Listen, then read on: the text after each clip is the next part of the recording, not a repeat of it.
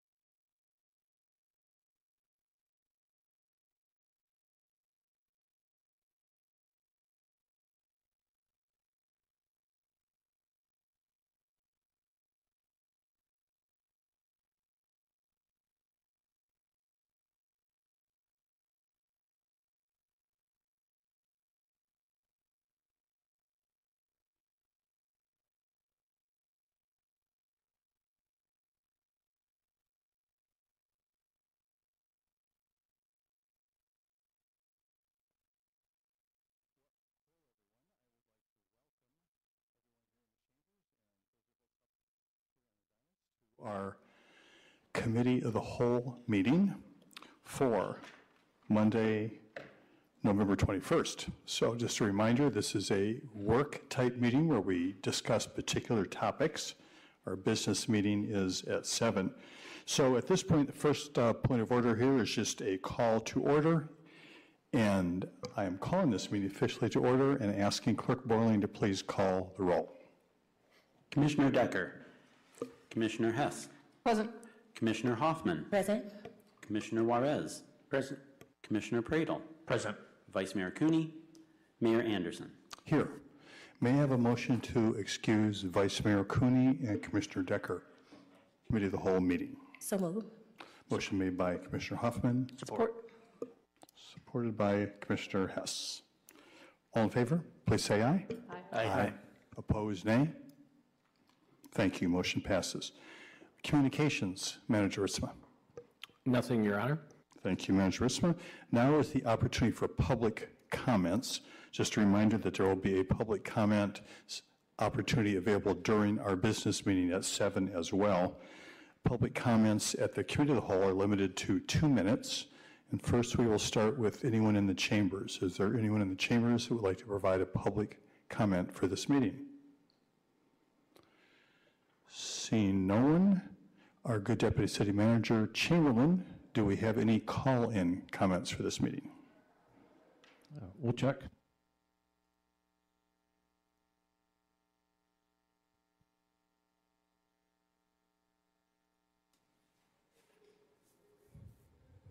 We do not have any comments. Thank you, DCM Chamberlain. Appreciate that. No special agenda items, I assume, so we're down to the work of this session. Manager Ritzma. Thank you, Mayor. Tonight we want to preview the recommendation for ARPA funding for 2023 and beyond. And so we're going to go through a presentation here, if we can call it up, and you're going to hear from various directors this evening about the recommended programs and requests and get more detail about them. And then we'll wrap things up with questions and answers, and then what takes place after this as far as the budget goes. So want to remind everyone of the ARPA Commission priorities. These were set in February of this year at our retreat. We have economic development, housing, infrastructure, safety, and youth. And then as those relate to our strategic vision and the Imagine Kalamazoo 2025 goals, you can see the ones highlighted there are where the priorities plug in. And so the requests that you'll see tonight will center around those goals that are highlighted. So without further ado, I will call forward our CFO, Steve Vicenci, and he can get us started. Steve?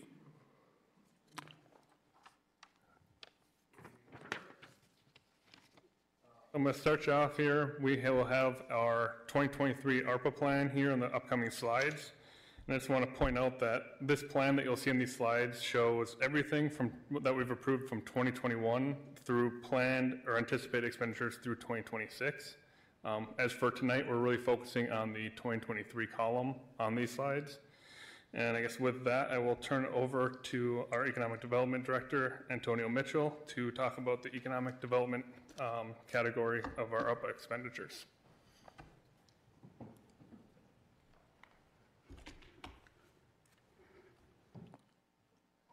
Welcome, Mr. Mitchell. Yes, thank you. Good evening, everyone.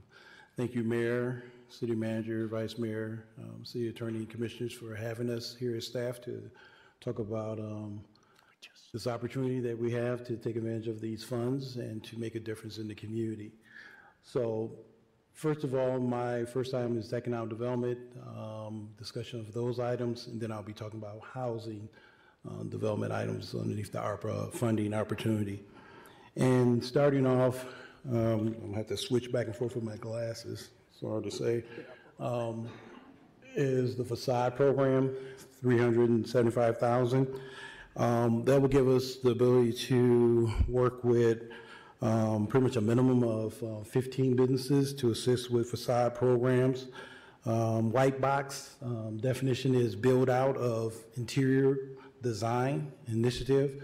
A lot of our commercial development projects, what happens is you as a developer, you'll prep the site and develop pretty much a white box. Everything meaning it's ready for development. But the owner of the property doesn't put the money into putting that restaurant in there or putting whatever that commercial space in. This funding is pretty much gap financing up to $25,000 to assist in that process. It has been very successful in working with a number of our businesses in the community.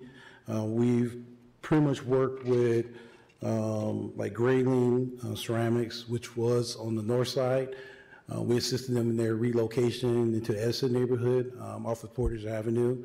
And they built out pretty much a building there. We assisted them with a facade and a white box assistance. I think we had some mayor and commissioners and everything do a tour. I think you went on a tour, Mayor Anderson, of that expansion and growth, which was great.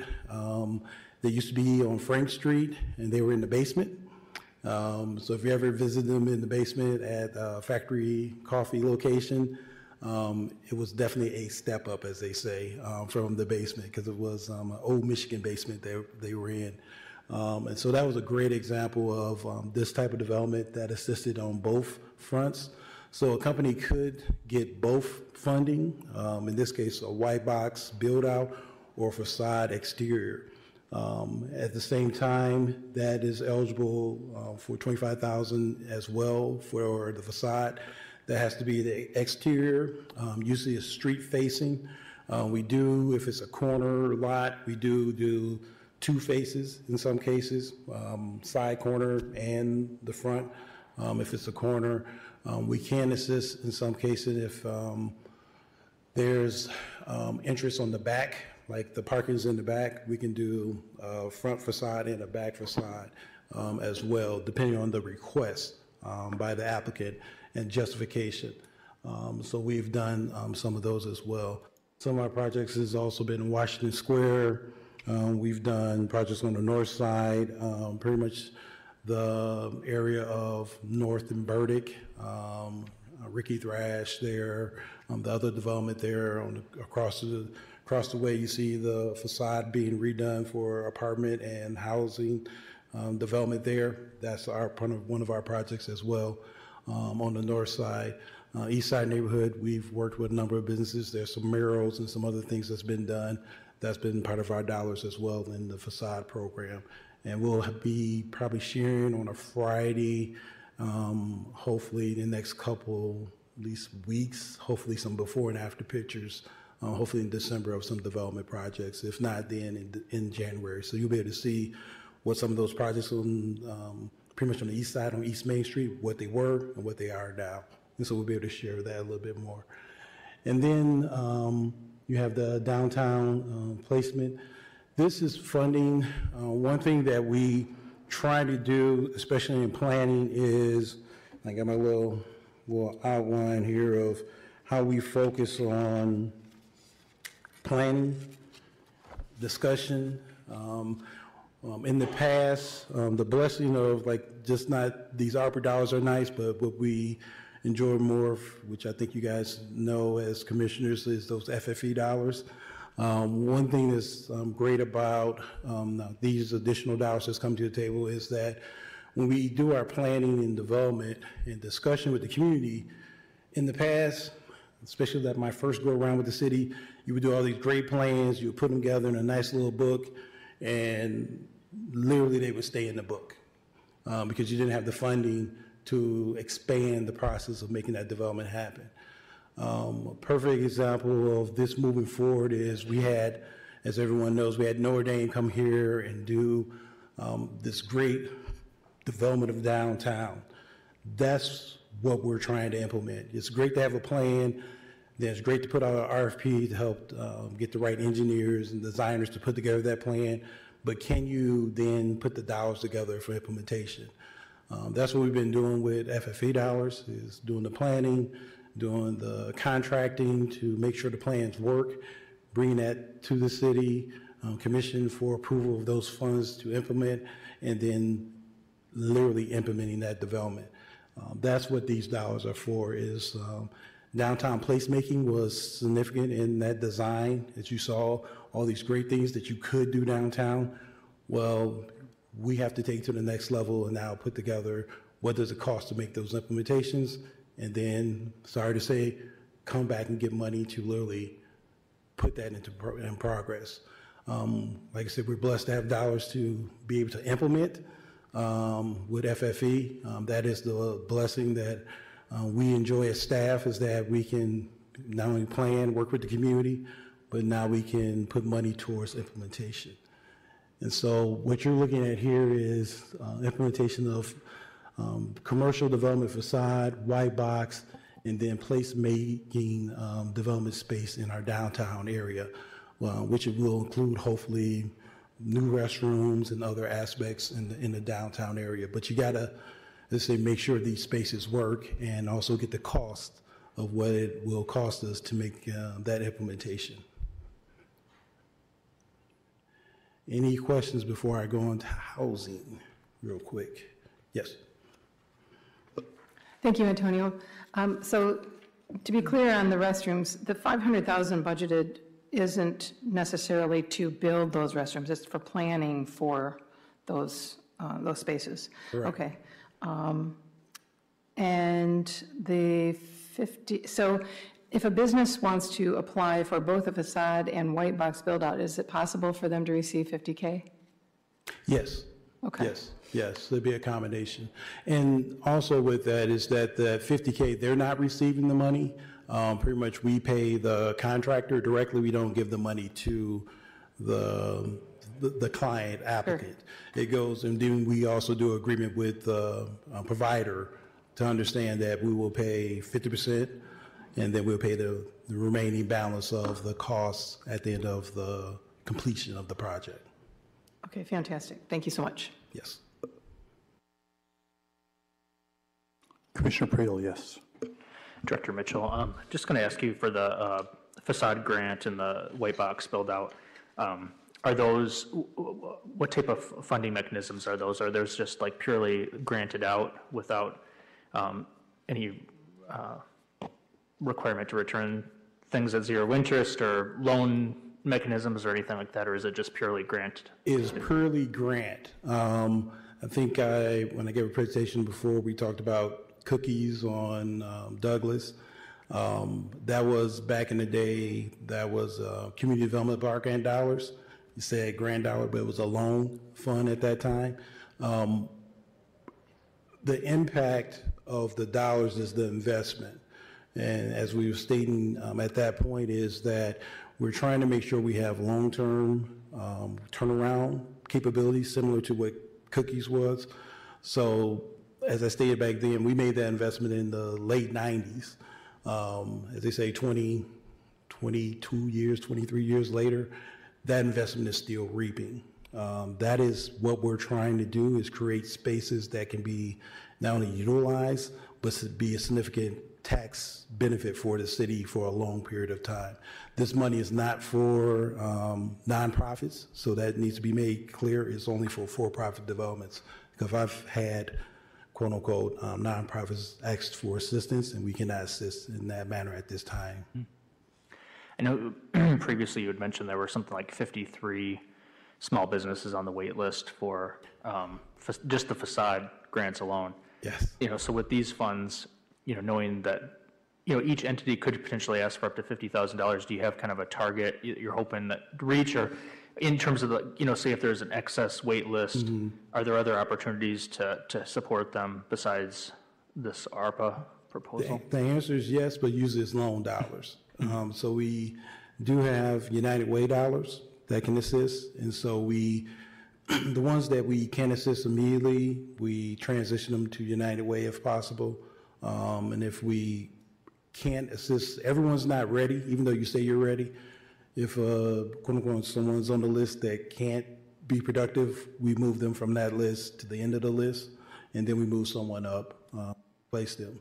Gotcha. So as you say with the waiting list, it's also the waiting list from, you could say, last year to this year. So hopefully you didn't wait a whole year to do your project. You already got it done. So we have some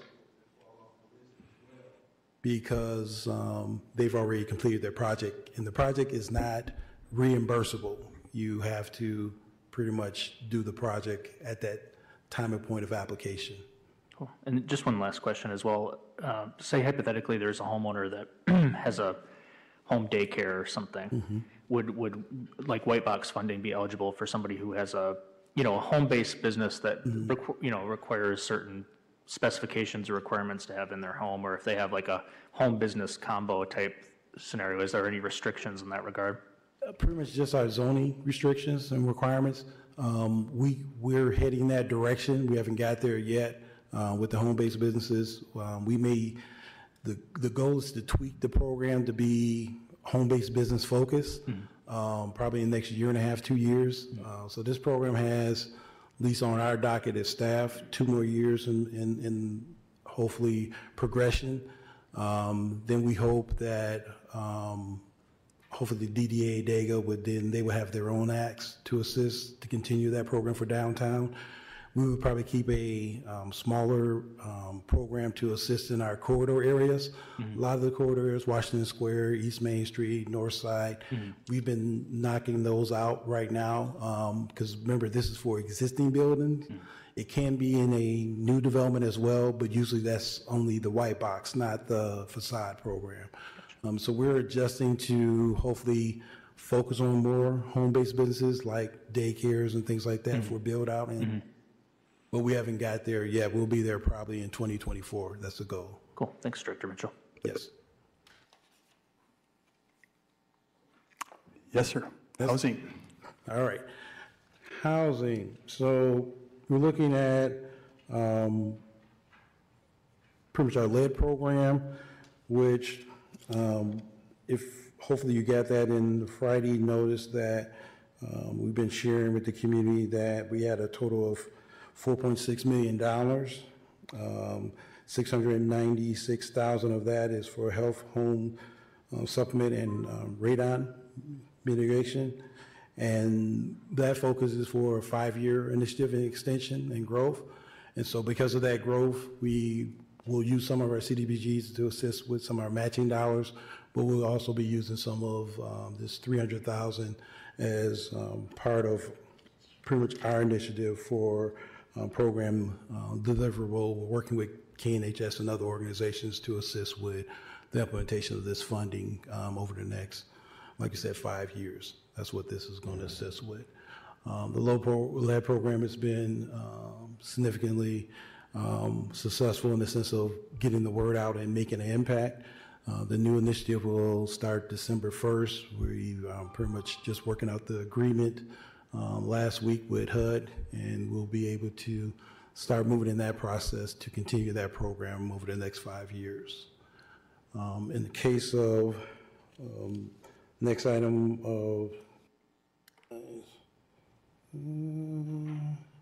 grant financing, affordable units, that $1 million is to assist us with multi-unit development in the city. Perfect. Harrison Circle development, Creamy development.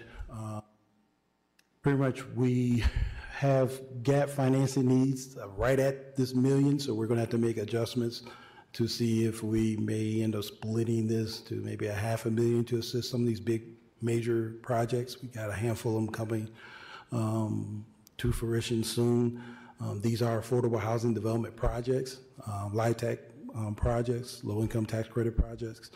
They're going to be helpful in creating the affordable housing development that we so significantly need in the community. This funding will work in that direction to assist with that gap financing that they need, and hopefully leverage other dollars to assist in those development projects. And of course, those projects will come forth from this commission. You'll see the breakdown of the performance and numbers of how our funding is assisting in those projects, but this will be part of it. All right. And then the $3 million housing programming, that's going to assist in our programming with working with the funding of hopefully, in this case, around 58 units of affordable housing in the city. It'll be split up with single-family housing, hopefully some Mod Pod development as well, some additional low-income, maybe mixed-use type of smaller housing, and then hopefully some other creative affordable housing initiatives. But the goal is at least 58 units tapping into this.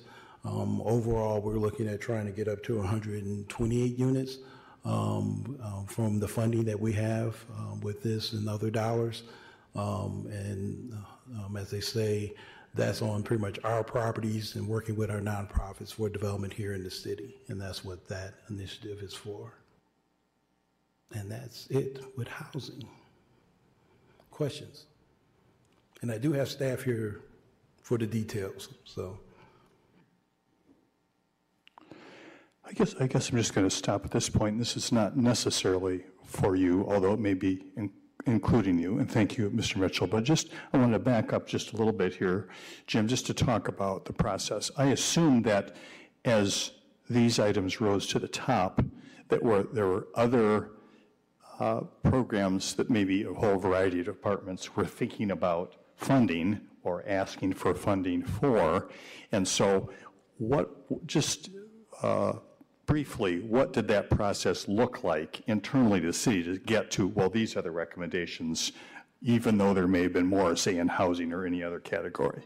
Yeah, thank you, Mayor, and perhaps that should have been clarified up front. But so we solicited requests from our department heads around the projects and programs related to the priority areas in Imagine Kalamazoo. And those were scored by an internal team, cross-departmental. And the higher the score, the more likely it's here on the list. And included in the scoring are across the priorities, how is there a good fit between the request and the priorities, and then some of the other dimensions like, population served and those kind of elements of a project. And so the ones represented here are the ones that rose to the top. There were other projects or requests that were not funded, and those will remain there. And, as funding becomes available, we can certainly revisit those. I also just want to draw your attention to, there's a highlighted column, it's the proposed 2023 budget. So that's going to really be our focus tonight, but there are also 2024, 2025, and 2026. And those are more projections. It says anticipated there. So that's just for planning purposes. So what you see before you tonight is total counting of the 38-some million. So, and a lot across these programs in those years. So I just wanted to point that out as well. Thank you, Manager Smith. So then just back to you on the economic development, Mr. Mitchell, and the housing side here. I know that there is more need in any given year or time period than what we can fund. So I'm presuming that being part of this and thinking about this, you're comfortable with what rose to the top here in terms of the allocation and our capacity to execute on it and have good results, even though there may have been some additional things you were hoping we could do. I mean, what are your kind of general thoughts about that? Yeah, the simple answer is yes. The flexibility that we're blessed with, the city and city staff, is that this is that one-time offer of dollars that we're going to be able to access. Mm-hmm. But our blessing is that we have other funding we can go after to assist us on some of these initiatives, which is FFE. So this is a good shot in the arm for us to leverage these dollars to do some of the things that we want to make sure happen over the next couple of years. But we do plan on asking for additional money, and Stevie V can contest to that. I will ask for money over and over again. So I will, and our department will go after additional dollars to assist to close these gaps as much as possible. But this will be sufficient towards what we need to do with these dollars for right now. But we do plan on asking for additional dollars on the other side to hopefully close the gap to reach our goals and objectives. And like I've talked to the commission, we as staff want to see what your goals and objectives for affordable housing, what's that number? So that'll assist us with better analyzing what dollars we need to have to hit that goal. And that'll make it a lot easier for us in our planning, and also not planning for funding, but also site and land planning in the city on where best to have those developments as well, and what that infrastructure costs will, where Director Baker is going to be talking about next. What does that mean as well? Because housing development and this commercial development is great, but there is additional costs beyond just building the house or building the building that we have to take in consideration, and that's also with that gap financing that we're trying to assist, especially with affordable housing. So that's where other dollars will come in from even the Brownfield Authority to assist us with those type of development projects. So yes, this is sufficient for what we're trying to do, but of course we always want more because we're trying to have the most impact as possible. I appreciate that very much. Commissioner Juarez. Yeah, let's say if we didn't have ARPA dollars, would these things still be a priority? The answer is they will be a priority, but the funding would be, like I said, going towards FFE and would be probably a little smaller, stretched out budget for implementation. So this is an additional shot in the arm to, quote unquote, stretch our dollars a little bit more towards the long-term goal. And, you know, I just wondering because of looking at that, you know, if this was in our, like, these programs were in our general budget before ARPA came and before we had the pandemic, these things were looked at and worked on in a sense, and there was money for that. And I think our job up here is to figure out, is ARPA money, using that ARPA money for these things that already we can find funding for, maybe in places we've done before, and maybe we have, you know, opportunities there and still have opportunities there. Is this, you know, a good request for ARPA funding? You know, because you say it's a one-time funding and it's not going to come back. It's only going to be one time. Are we getting the biggest bang for our buck? And is this where we need to spend ARPA money at? That's my biggest concern. Mm-hmm. Is this where we need to spend ARPA money at? Not if we want to, right? Because a lot of times our goals shouldn't be articulated by what we want. They should be articulated by what's happening in our community, right? And at the end of the day, do we need to do this, right? And so I think that's the bigger question for me. But I appreciate all the work that's gone into this, no doubt. Any other questions for Just Director? Yeah, Commissioner Hess. So lead support, going back to lead support, is that lead remediation inside the homes? Yes. Yes, Okay. it is. And I think the numbers are so much more per need than the Yes. 300,000. Okay. Hopefully we find other dollars to support that as well. Yes, we are leveraging other dollars as well. Thank you. Thanks again. Any other questions? All right, Manager Ritzma. All right. I'll be passing this on to Director Baker. All right.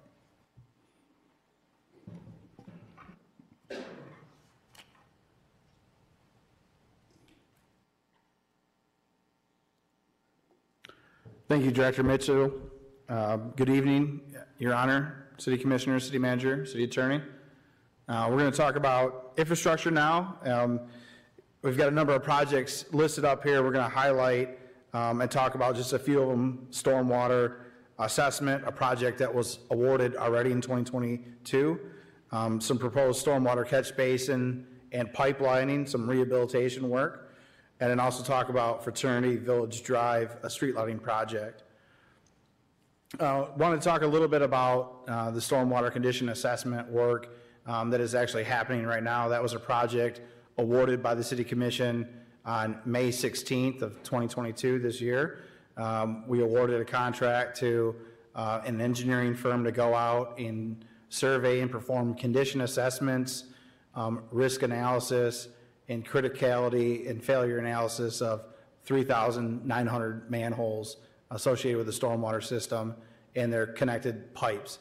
So really what we're talking about is going out to these 3,900 manhole structures on our stormwater system, taking a camera, usually mounted on a pole, like a long 10-foot pole, putting that camera down and videotaping the condition of the inside of the manhole, and then turning on a bright light and looking up the pipe both sides and looking for failure indicators, things like cracks and fractures and things of that nature.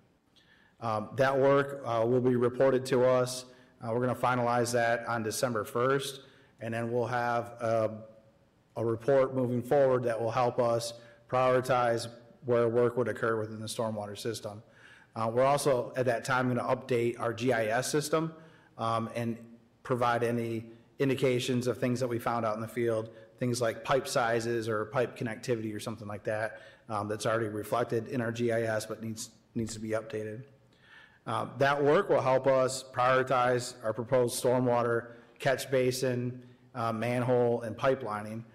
There's rehabilitation techniques where we can use trenchless technology. That's technology that does not involve us ripping up open cut excavating the roadway. So we can perform cast in place pipe lining. So that's like a fiberglass liner that goes inside the pipe and cures. It kind of creates a pipe inside a pipe. So that can be used to prolong the life of clay pipes and concrete pipes. And we can obtain another 50 years of life cycle out of that pipe without having to dig up this roadway. A similar technique's used in the manholes. We often use a monoform technique that a lot of these manholes are brick cast manholes. And so what we can do is open the manhole up, put form liners in the manhole, and then pour concrete between that form liner and that annual space of that existing brick manhole. And then it kind of pours a new manhole inside the manhole, and that allows for an additional 50 years of life cycle out of that. Another project we want to talk about is our Fraternity Village Drive proposed street lighting project. This proposed project would coordinate with a local street project where we're looking to implement sidewalk, pedestrian, and some traffic calming improvements on Fraternity Village Drive. We'd also like to brighten the area up through a design with Consumers Energy to bring in a new lighting standard for streetlights. And streetlights is one of those programs that we've done a lot of work here in Kalamazoo. One of the areas that is perhaps most visible is Stadium Drive. When we took ownership of Stadium Drive from MDOT, we did a project to increase the street lighting brightness, and that really is all based in safety. New modern design standards for street lights have certain requirements that we'd like to meet, and as we work through our system through attrition, we'd like to convert over from the old kind of orange glow street lights to the modern new LED, and then we're also looking at where the street lights are placed. So previously, going back 50 or so years, we did what's called spotting, where we'd spot or place a street light at intersections and then roughly at mid-block. But we did not study photometrics. We did not study how that light interacted with driving and pedestrians and how that light was used to light up the roadway from a safety feature. So we now have lighting standards that we use from a design template. We look at lighting intensity at intersections, at crosswalks, and then broad lighting intensity across the entire roadway surface. And so that's where we're looking to move forward with new lighting design standards. I'll pause there at that point and see if there's any questions from commissioners on any of the infrastructure related projects. Questions, commissioners? Commissioner Bradle? No? Okay. All right, I'm going to turn it over to Chief Boyson for safety. Thank you, Director Baker. Thank you. Director Baker, you missed the neighborhood tree planting and maintenance. Oh, sure, I can talk about that. Okay. Certainly, that's a project that we show up here, about $500,000 annually. That's two components. One of those is the planting new trees. We'd like to plant about 300 new trees per year. Another component of that is just keeping up with the maintenance, the trimming, and the hazardous trees. And certainly with our tree canopy and the age of our tree infrastructure in the city, we want to make sure that we're keeping up with the trimming as well as the new plantings. And again, this is a program that is really beneficial, but our current funding mechanisms present some challenges in us maintaining these levels of investment. So we're really excited for this opportunity. Thank you. Appreciate it. I'll just, since you came back up here, I will just, as a reminder for everyone, just ask you a question here. We've talked a lot about wastewater and sewers and water and that sort of thing over the last few months here. But just as a reminder, our water and sewer budget and that separate enterprise fund that we, did a rate increase does not pay for stormwater work. Isn't that correct? That's correct. So at this time, City of Kalamazoo does not have a stormwater utility in that there's no dedicated funding source for stormwater. Anything for stormwater from a funding standpoint, really comes from major and local streets. That is a bit of a challenge. I think, we recognize that community members want to see investments in streets, primarily on things that enhance the driving experience, things like new pavement, street lights, that sort of thing. And when we do a lot of investment in stormwater, that can really chew up the funds really fast. Stormwater is expensive, especially when we're digging these holes. And so there really needs to be some additional funding sources, and we're really excited to have this opportunity because otherwise we're looking at competition with general fund or major local streets because there is not a stormwater utility. So thank you. Yeah, appreciate that.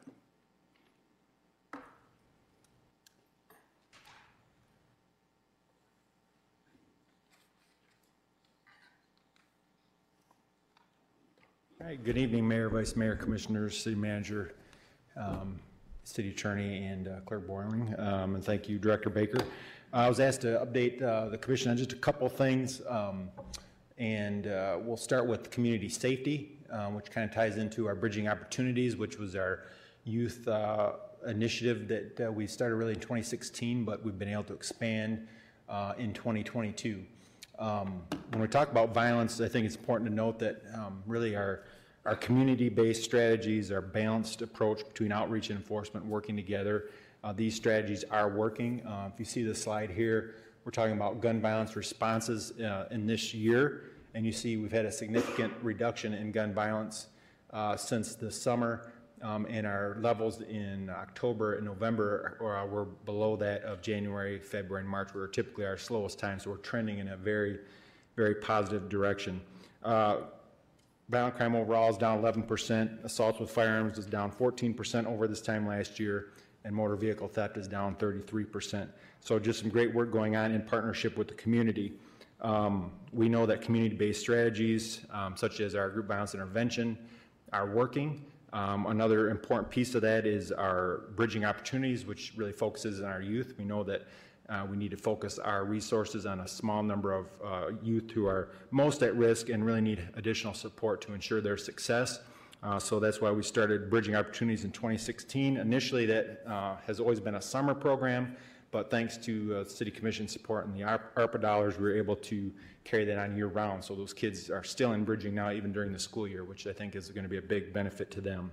Our community partners in this, our main community partners is the Boys and Girls Club of Greater Kalamazoo. That's where the youth do their programming. They're actually paid as youth development staff, junior staff at the Boys and Girls Club, so they get work experience. They're able to gain a little self-confidence and a sense of identity working for the Boys and Girls Club.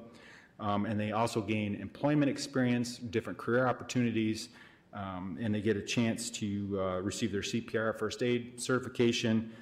They cover their first part 1 of driver's training. We know a lot of youth don't have a barrier as far as getting paid or money to attend driver's training, so this strategy helps to provide that for them.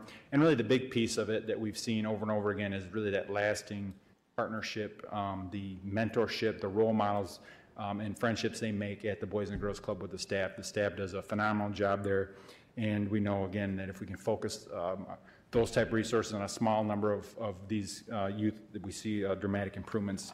So we're looking forward to continue that. Any questions on bridging before I move on? Yeah, Vice Mayor Cooney. Dave, I just asked it, what age are these? Thank you, sir. It's 14 to 16 is who we are have it in this year. Yep. And how many do we have it? We have 8 youth that are engaged in the year-round program. Okay. So again, we have to keep it small because it's very intensive with the work that they do, and we can't have too big of a group. So we have 8, and we're hoping to expand that, especially as in the future as the Boys and Girls Clubs move into their new capacity. Okay, great. Thank you. Else? Okay. I'll talk about our downtown substation. Commissioner Hoffman has a question. Oh, I'm sorry, Commissioner.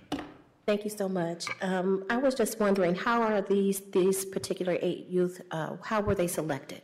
Yes, we work Bridging Opportunities in partnership with the courts. So these youth are on probation. We work with Judge Bell is a big advocate, and so we work with Judge Bell and the probation officers to identify and select those who we think would most benefit with this program. Okay, downtown substation. One of the things that we're trying to be very intentional about is having an increased presence in downtown so that people who live, work, and visit downtown feel safe. Again, I said this is very intentional to increase our presence downtown. What I have on the screen right here is a report that is generated daily. This is our downtown call report, so I look at this every day. This one I have on the screen is from Sunday, so it's a fairly slow day, but we can look at 2 types of calls: the dispatch calls that we received, the calls that we responded to in a reactive way, and then also proactive officer-initiated calls. So I like to make sure that we're not just responding to calls, but we're also doing things such as foot patrols, directed patrols. We're being visible, and we track that through this.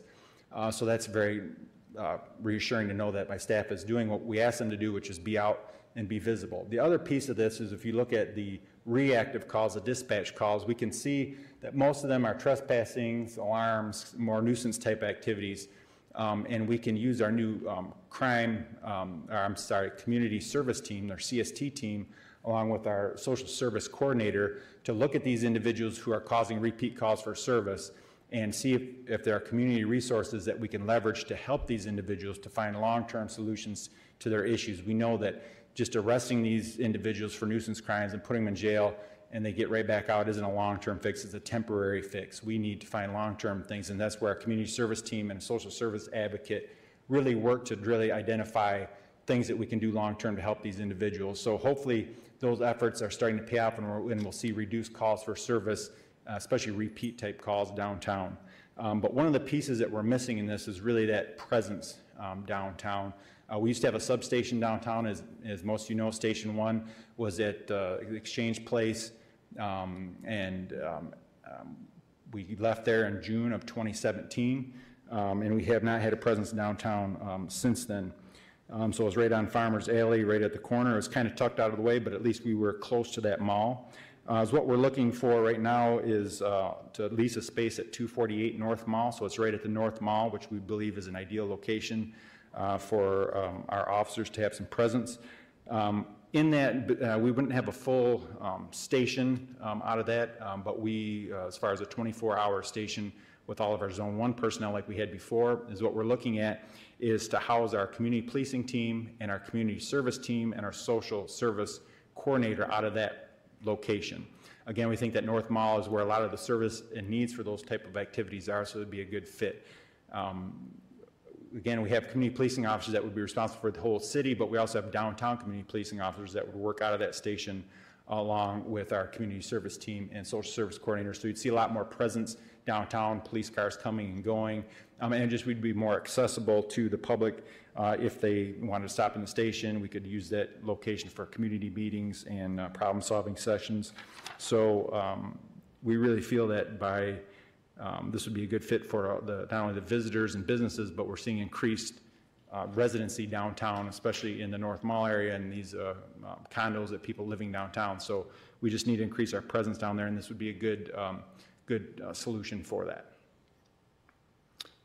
So any questions on the substation proposed?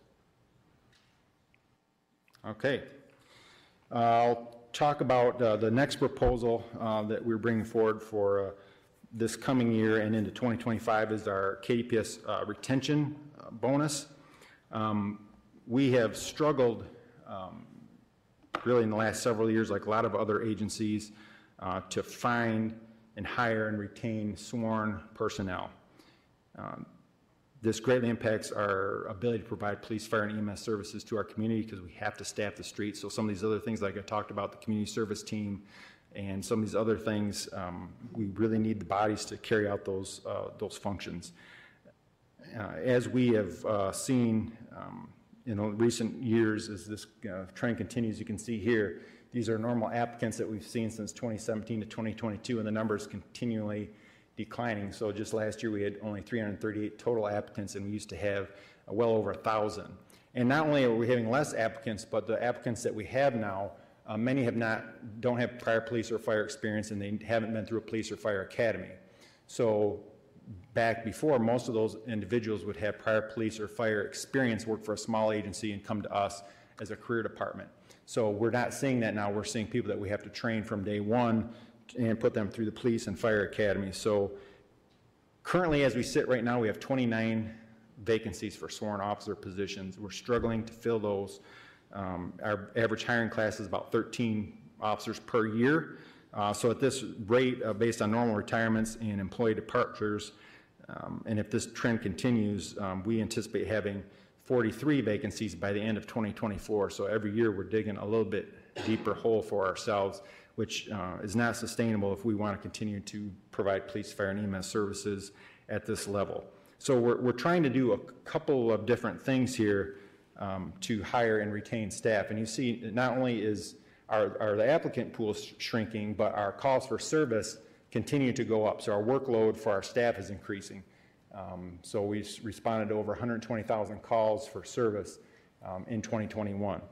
So what can we do to get more folks in the door and keep them here? So one of the things that we have proposed is a lateral transfer incentive. So how can we hire officers that have some prior experience, been through a police academy or a fire academy? How can we lure them to come to work for Kalamazoo Public Safety? Because we know if you've already been police or fire, you know what you're getting into, you know the work, and chances are if we get those officers to come, they're going to stay. Conversely, some of these other officers I talked about that have never been police, fire, never been trained, they don't really necessarily know for sure what they're getting into till they're here, and after several years we lose some of those officers. They decide it's not for them. They want to pursue a different career, maybe work for another agency where they just have to do police. You know, that's another thing. We do police, fire, and EMS, so it's a complicated job. They have 3 roles. Some of them say, well, we could go work somewhere else and just do one job, and it's easier. So what can we do to keep those folks here? Because it's a significant investment. So when we hire someone, if we have to put them through the police academy and or fire academy, it's about $25,000 for that cost. But if you look at what it takes us over a year to train someone, so during that training period with their training and education and work, you know, that's about a $90,000 per employee investment that we're losing those, and how can we keep them here? So we'll start with the laterals. Again, like I said, just the academy costs about $25,000. So if we could hire them in, the city saves that cost. We don't have to put them through the police fire academy. They've already done. Again, that's a saving. So we're proposing that if we hire someone that's prior police, fire at a full-time department and they meet the minimum qualifications, that they would receive a $10,000 lateral transfer bonus. And then if they complete their probation after 1 year, they would receive an additional $5,000. So it'd be $15,000 total cost of the city.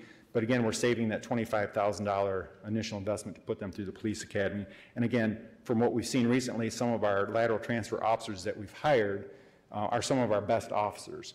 And the other reason why we're not attracting as many laterals as what we had hoped is because many of these officers are transferring from a department where they're at the top of the pay scale. So they decide to leave their home department and come work for Kalamazoo Public Safety. They're not going to start at the top of our pay scale, so they'll take usually a reduction in pay.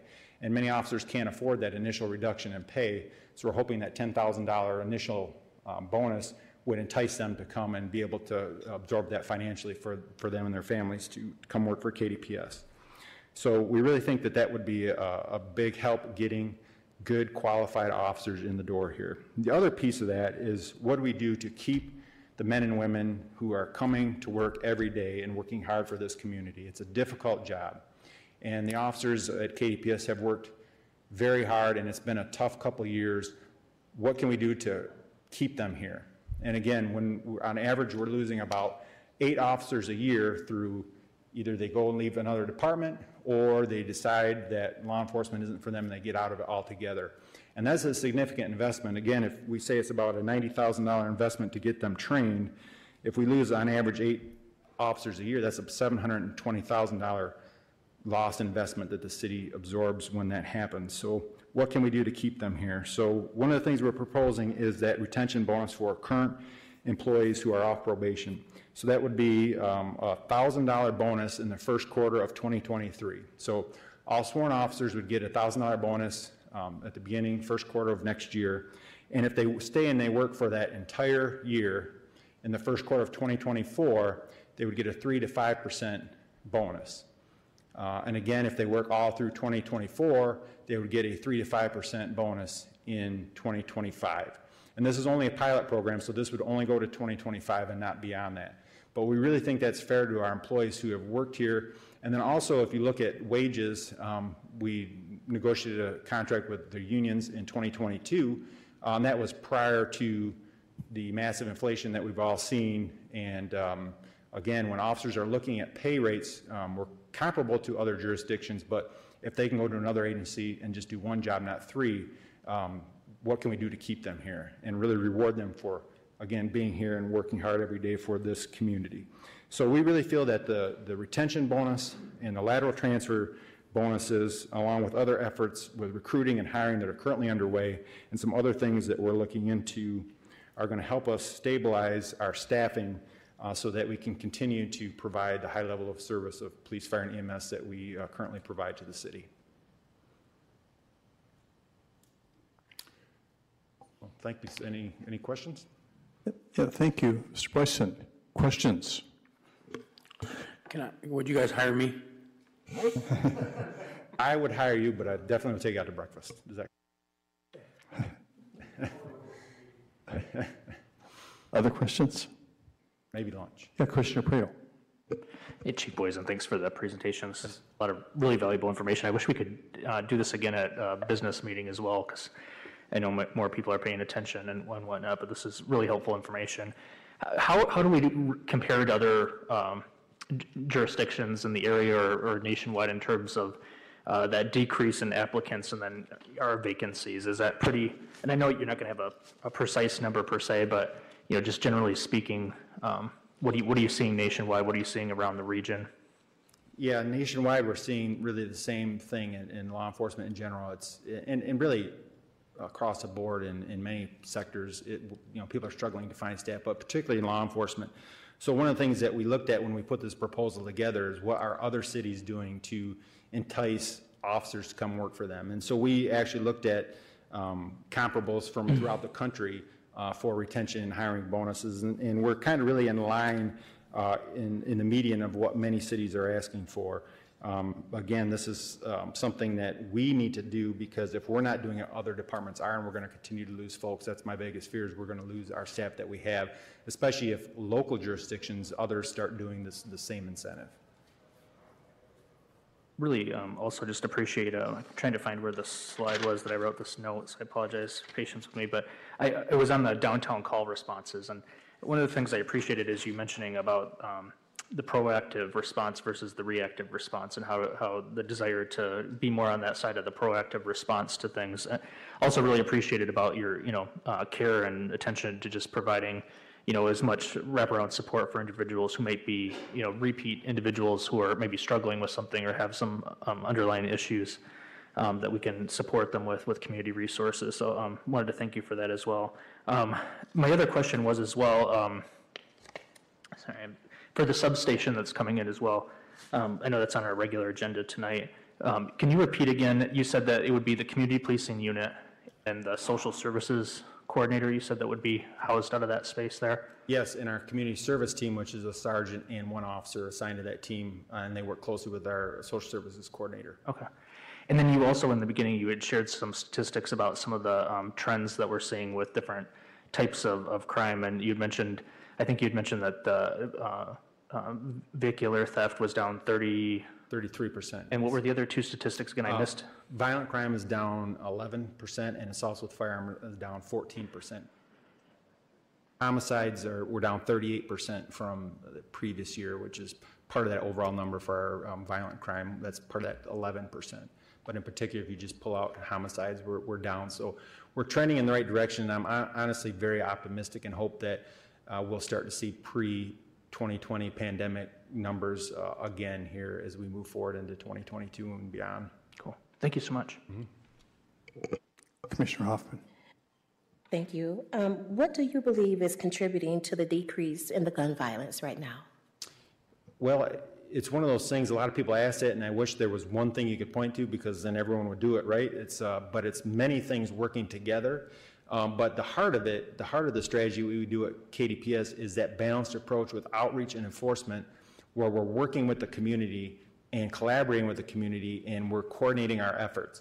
It can't just be enforcement, and it can't just be outreach, but when those two things work together, I think that approach is what is bearing fruit now, where we are identifying those individuals who are most at risk, and we either go at them with interventions and mediations, or if we have to protect the community and arrest them and get them off the street, that's what we're going to do. But it's those direct interventions working with the community, I think, is starting to pay off. Good question. Thank you. Commissioner Hess. Chief Boyson, I do hope that your staff and your officers know how much we support them, and how with every interaction I'm grateful for their service. You have here on one of the training center planning study. Could you go over that just a bit and let us know what that 100,000 is for? Yep, thanks, Commissioner.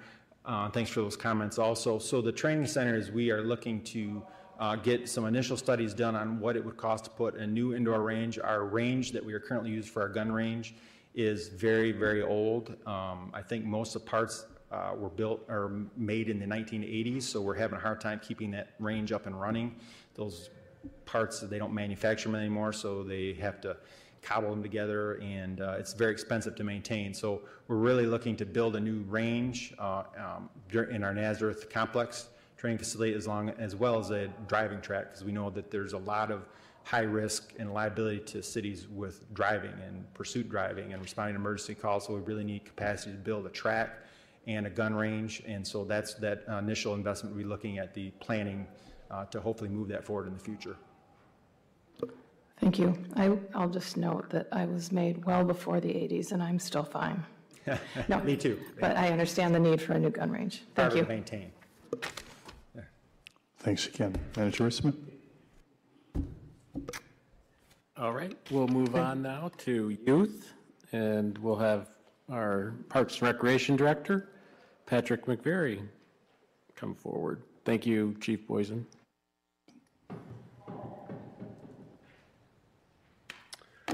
Good evening, Mayor, Vice Mayor, Commissioners. I am going to speak on the youth strategy items in the proposed budget.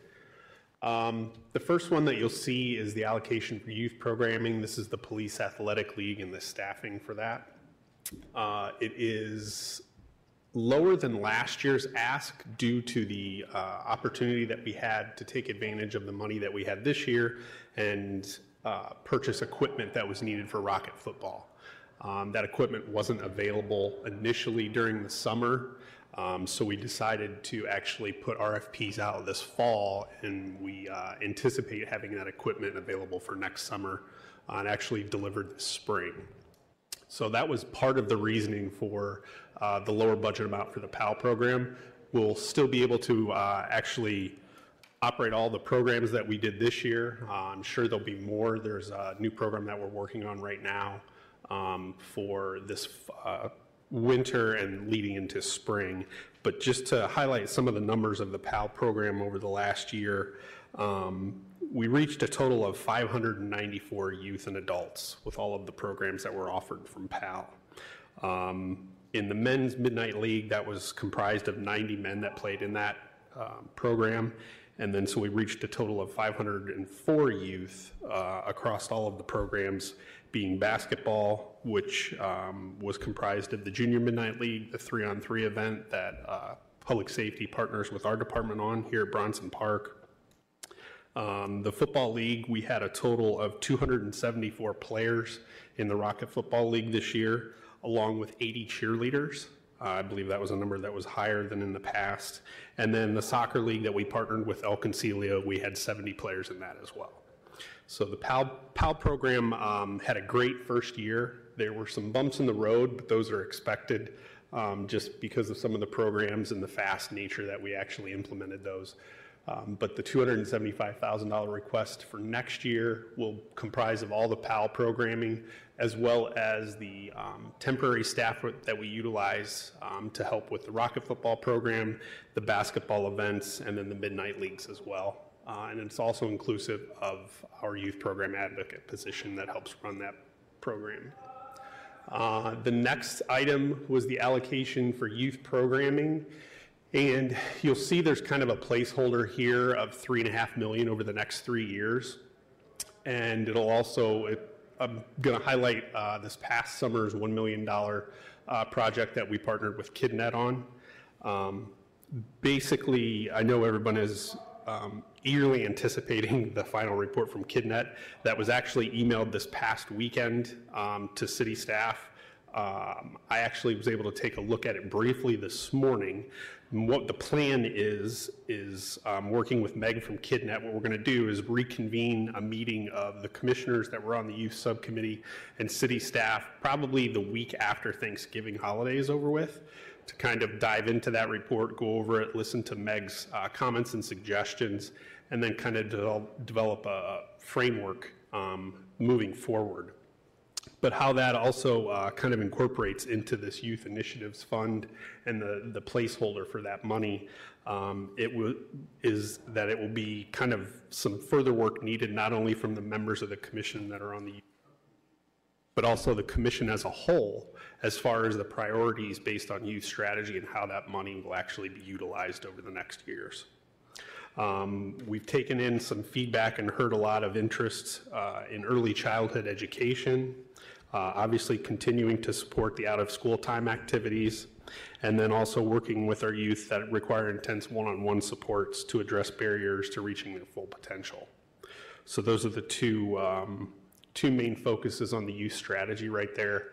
And one thing I was able to notice in looking over the KidNet report that kind of stuck out in my mind was, and I don't want to steal any of Meg's thunder, but from the summer programming that she was able to initiate with all of the members of the community, their report highlighted that they were able to reach almost 3,400 youth in all the organizations that were able to be funded over this past summer.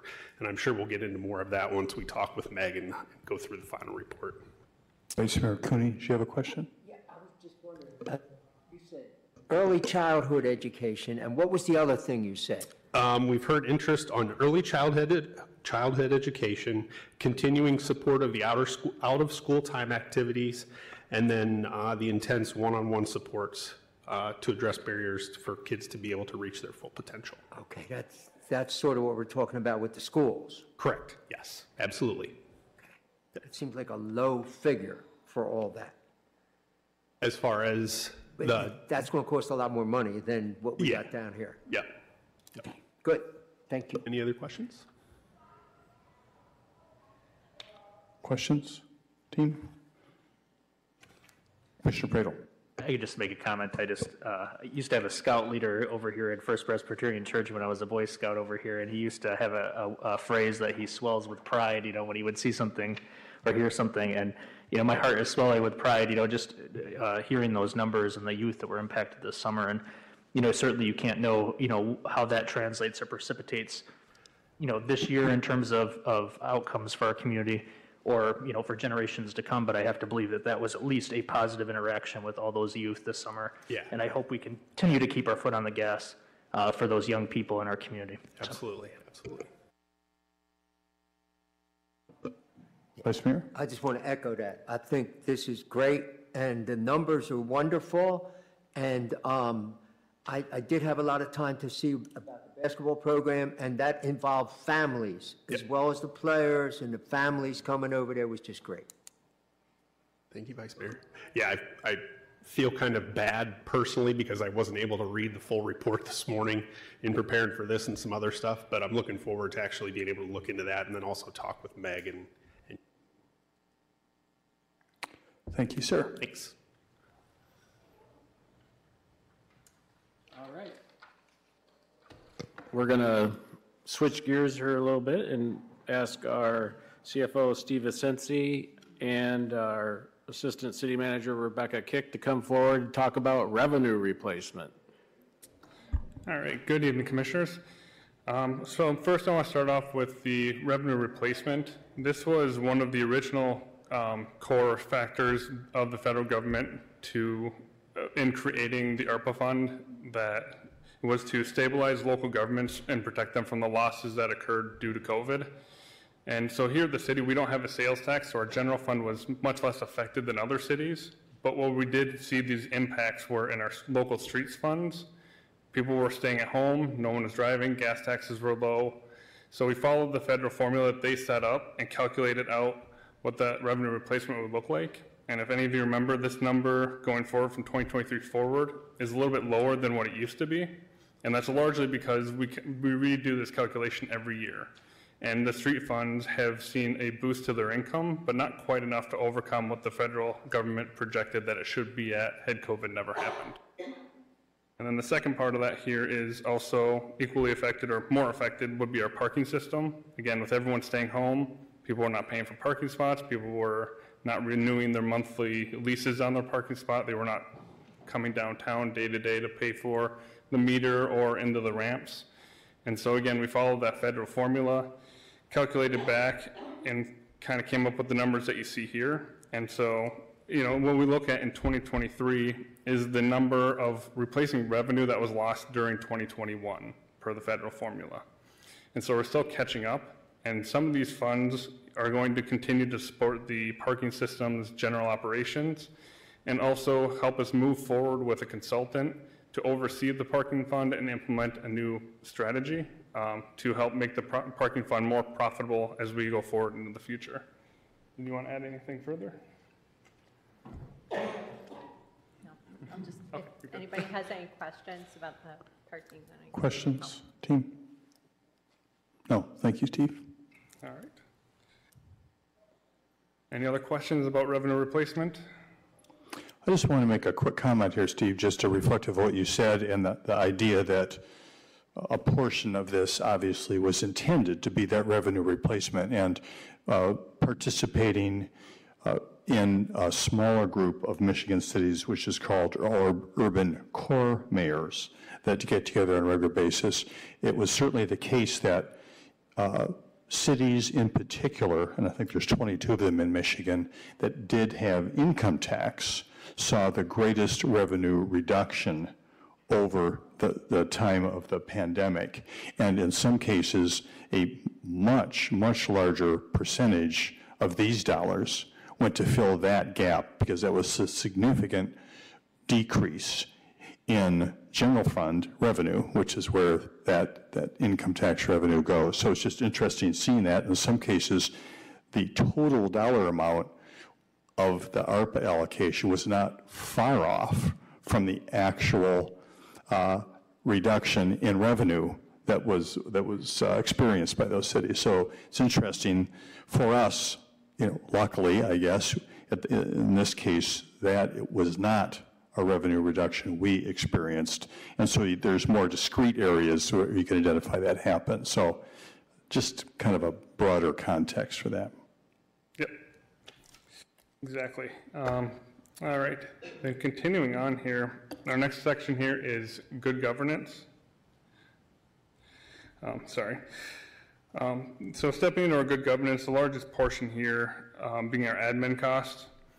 So what we've done here is we've used the federal de minimis 10% administrative cost for funds that would go back to the general fund. And what that really is made up of is direct and indirect costs of staff time and equipment and supplies that are not included in these programs that are presented. So of all the programs that you've seen tonight, there are no city staff hours or dollars accounting towards those programs.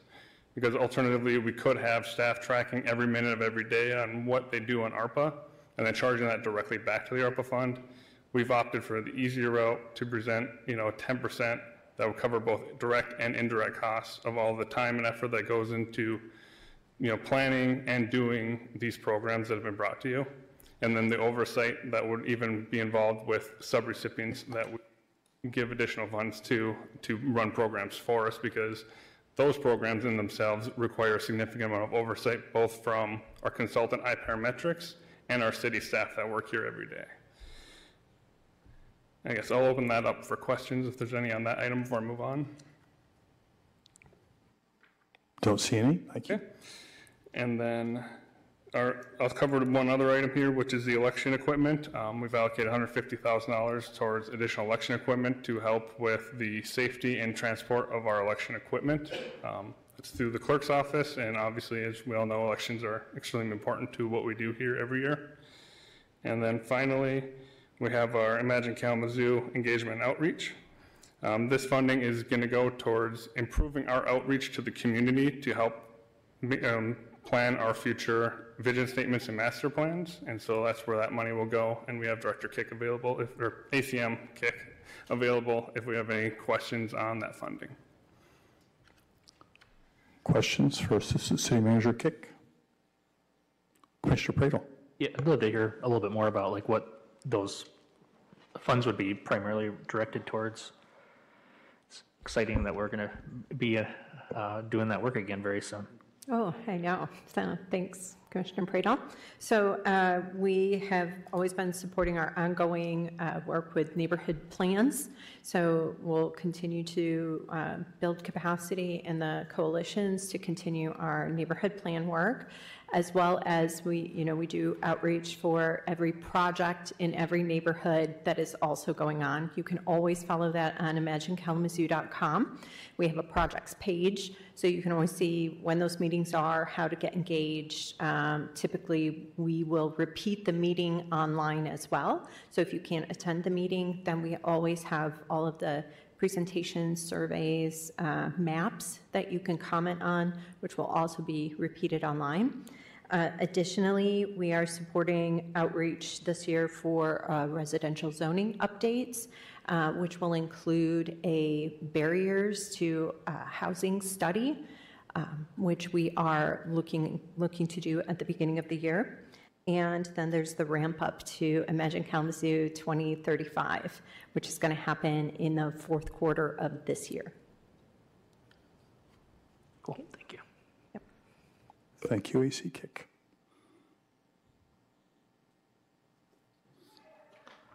Yeah. Any other questions on good governance? I guess not, Steve. Thank you. All right, well, I'm going to actually pass it off here to Director McVary again to come discuss our multiple section, because this is mostly his project moving forward. Thank you, sir. Back up again. So I know you all probably have a lot of questions regarding the market event building at the farmers market. And this allocation of funding over the next 3 years, Director Vicenzi put in there. Basically, when the market event building began, back in 2016, it initially only had one purpose: to serve the market, during the year, and then possibly any type of winter markets.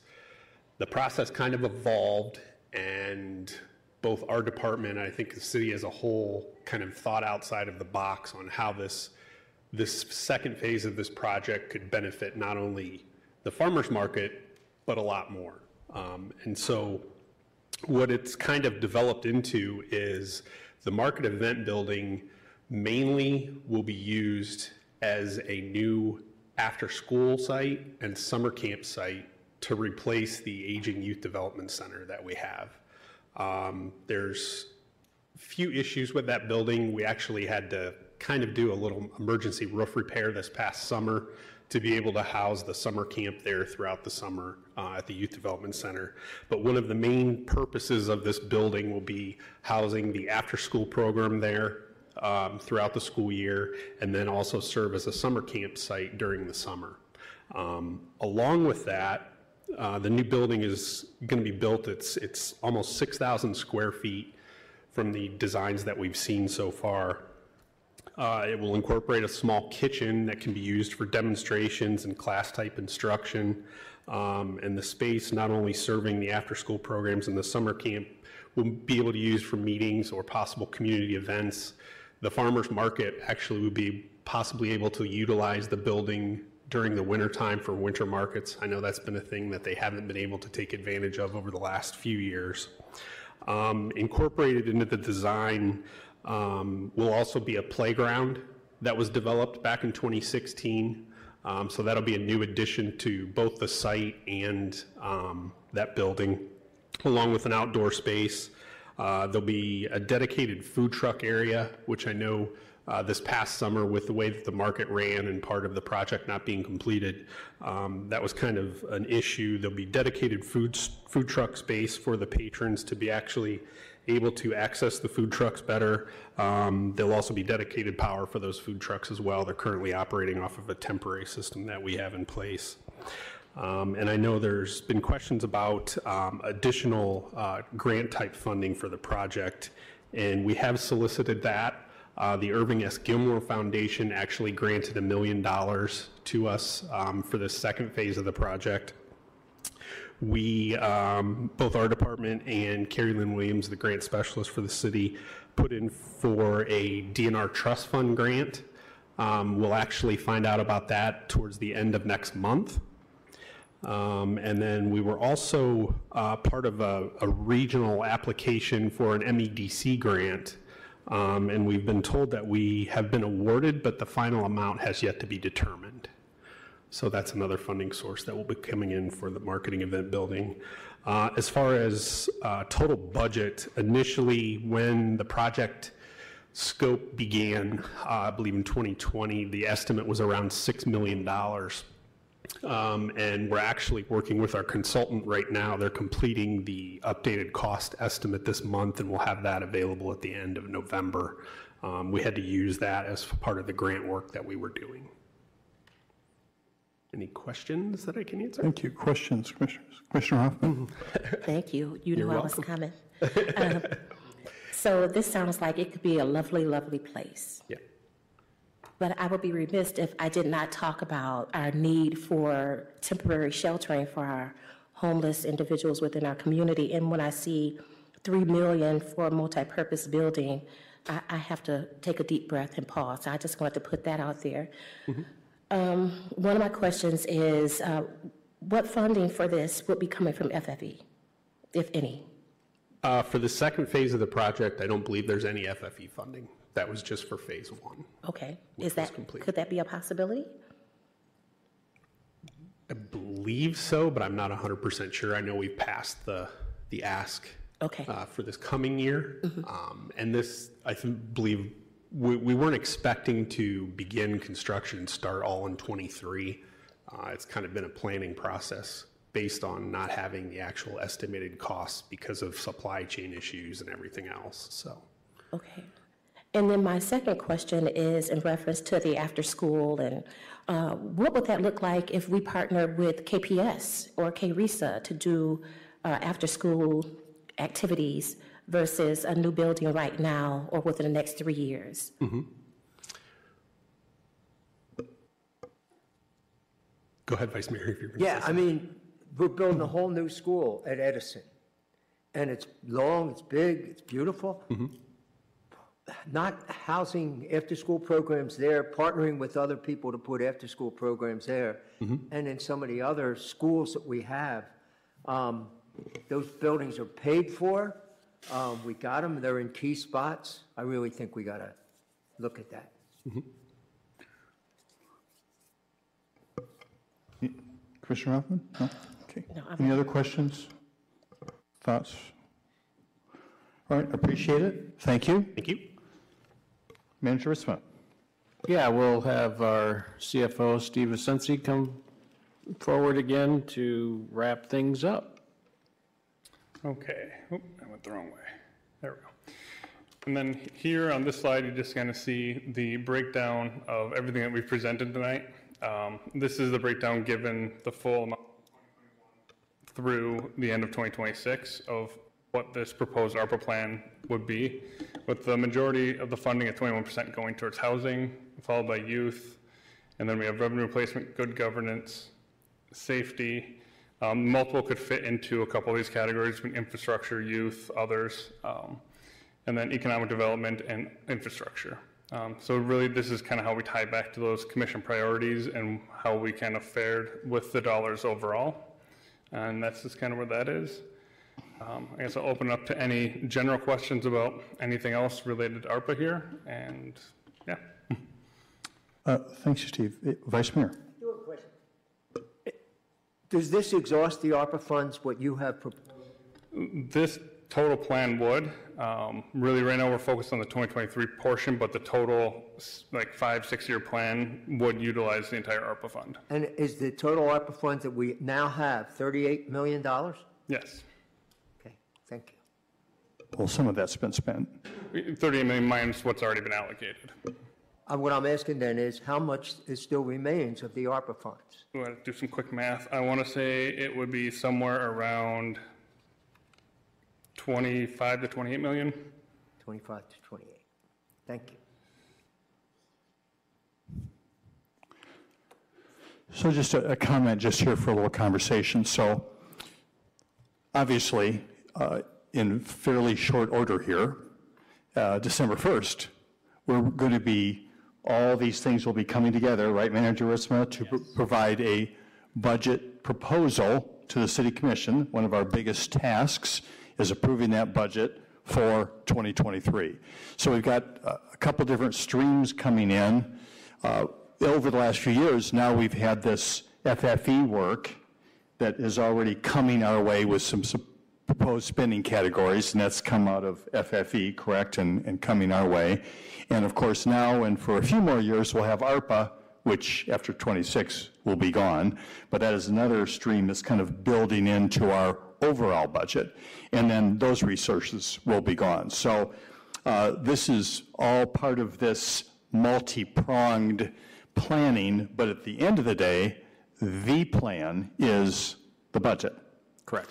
It's not like a totally separate standalone ARPA budget that happens. This all feeds in overall to our budget. So just as a general reminder for all of us, you know, that's how that works. So this is a portion of it, which we are pulling out to talk about how is this going to fit in the big picture of things here, but it is just one rather, I mean, it's big in itself, but one smaller portion of what will be a $200 million budget plus, I'm sure, altogether.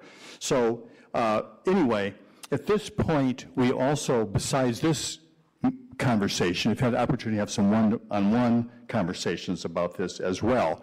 And so we will have, once again, this broader conversation about our whole budget once we get that on December 1st, you know, basically just after Thanksgiving here. And we'll be making decisions that will relate not just, well, how are we going to spend our ARPA funding, but how does that interconnect with how we're spending all our money and what our plans are as it relates to that. So just helps me think about that. This isn't some separate activity we're doing. This is an activity that's part of our overall budget thinking. Anything else, Manager Ritsma, you want to say about that? You want to bring forward next steps? Yeah, you teed this up really well for me, Mayor.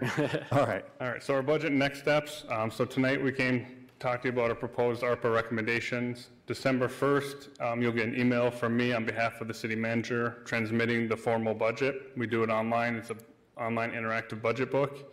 And then we'll come back on December 12th with a budget work session here at City Hall. And then following that, we will have our public hearing on January 3rd, and then requesting formal approval on January 17th. So a lot more steps to go, a lot more availability for public input as well, and your input as we move forward. Thank you very much, Steve. Anything else from the team? Yeah, Manager Ritsma. Yeah, I would just add that we have a committee of the whole meeting on December 5th, and right now we don't have a topic, so we might start talking about budget there and then have the budget work session on the 12th. So that sounds great, Manager Ritsma. Anything else, sir? That concludes our presentation. Thank you, everyone who presented, and appreciate all the great work. I just wanted to follow up on that also. I know that as we sit here together, we all have dreams about what Kalamazoo can be, and that list of dreams just inside the city comes forward, then hard decisions have to be made, just like everybody makes at home, about what you can afford and what you're going to pay for and what's going to get on the list and what's not going to get on the list.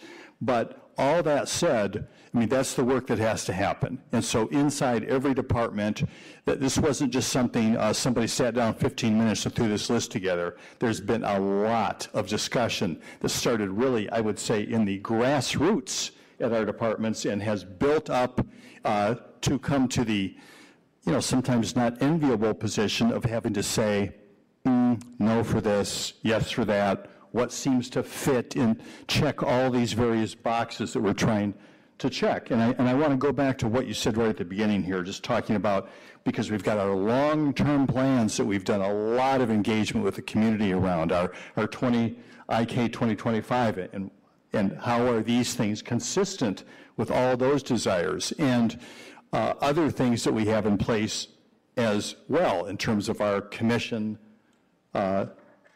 ranking of what is important to us, which we just did, and let's talk about that. So once again, that whole process and those decisions that are made over time begins to point us into a direction. All this work it's done, those evaluation criteria are what you use to try to bring something forward to us here. So that all said, I recognize that is a boatload of work in addition to, our everyday jobs have to get done. So thank you for that. Thank you to the team for that. And now, in this iterative process, it's our opportunity to weigh in all the more. And so I look forward to it. I think it's a good idea to talk about on the 5th. I look forward to that. Anything else for the good of the order here? So I just want to remind you, did you have something, Commissioner Bruno? Okay, go ahead. Just wanted to say hi. I see one of my favorite Broncos, Jeff Lillard, is here with us tonight from WU Public Safety. So just wanted to say hi to you.